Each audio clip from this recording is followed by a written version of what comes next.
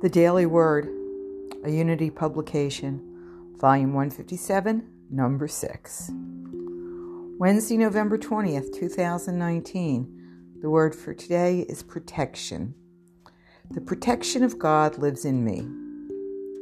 Events may come along in life that leave me feeling lost or afraid, and I might wonder whether I have the strength to make it through them on my own. During times like these, I remember that God is not watching me from somewhere out there. Instead, as we read in the book of Acts, in Him we live and move and have our being. That means I am inside God and God is inside me. My whole life and everything in it takes place within the infinite.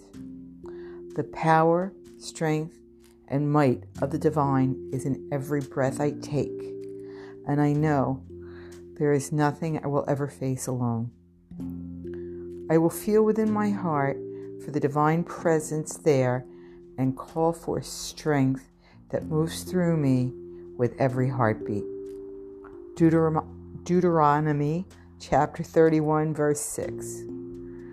Be strong and bold, because it is the Lord your God who goes with you. He will not fail you or forsake you. The daily word for today is protection.